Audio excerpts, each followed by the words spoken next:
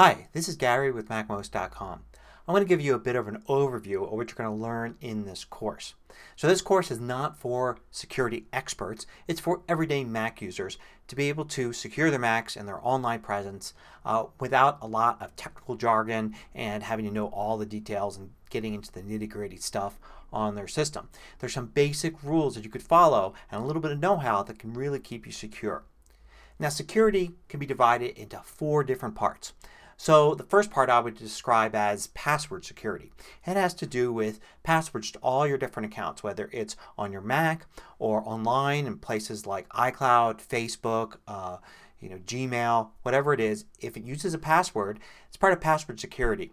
And a major way that bad guys get to your stuff is by simply guessing your password or somehow getting your password through some means.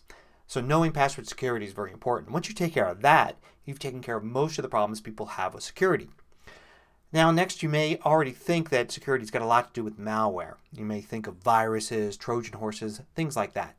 And while these things are very rare in the Mac world, there's some easy precautions you can take and a little bit of know-how that you can gather to protect your Mac against these malicious attacks of malware. It's not really a big threat, but by knowing a few things, you can secure yourself pretty easily.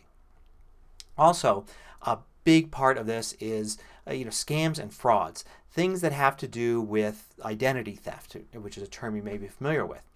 People trying to get information from you. So it's not just that somebody could install something on your Mac through malicious software, or they could break into an account by guessing your password. They can actually get these things the easiest way by using you as the weak point.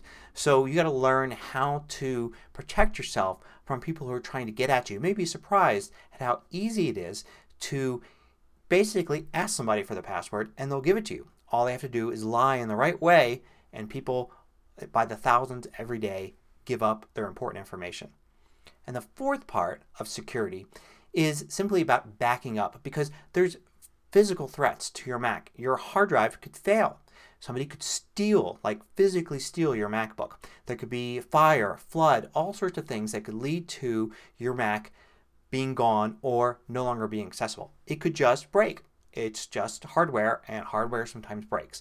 The important thing to do is to back up your data. And backing up will not only protect you against physical problems like the ones I just mentioned, but against those other problems as well. If somebody gets into your computer, or there's an issue with malware or something like that, having a backup is so important. So it's kind of this underlying security thing that everybody needs to do.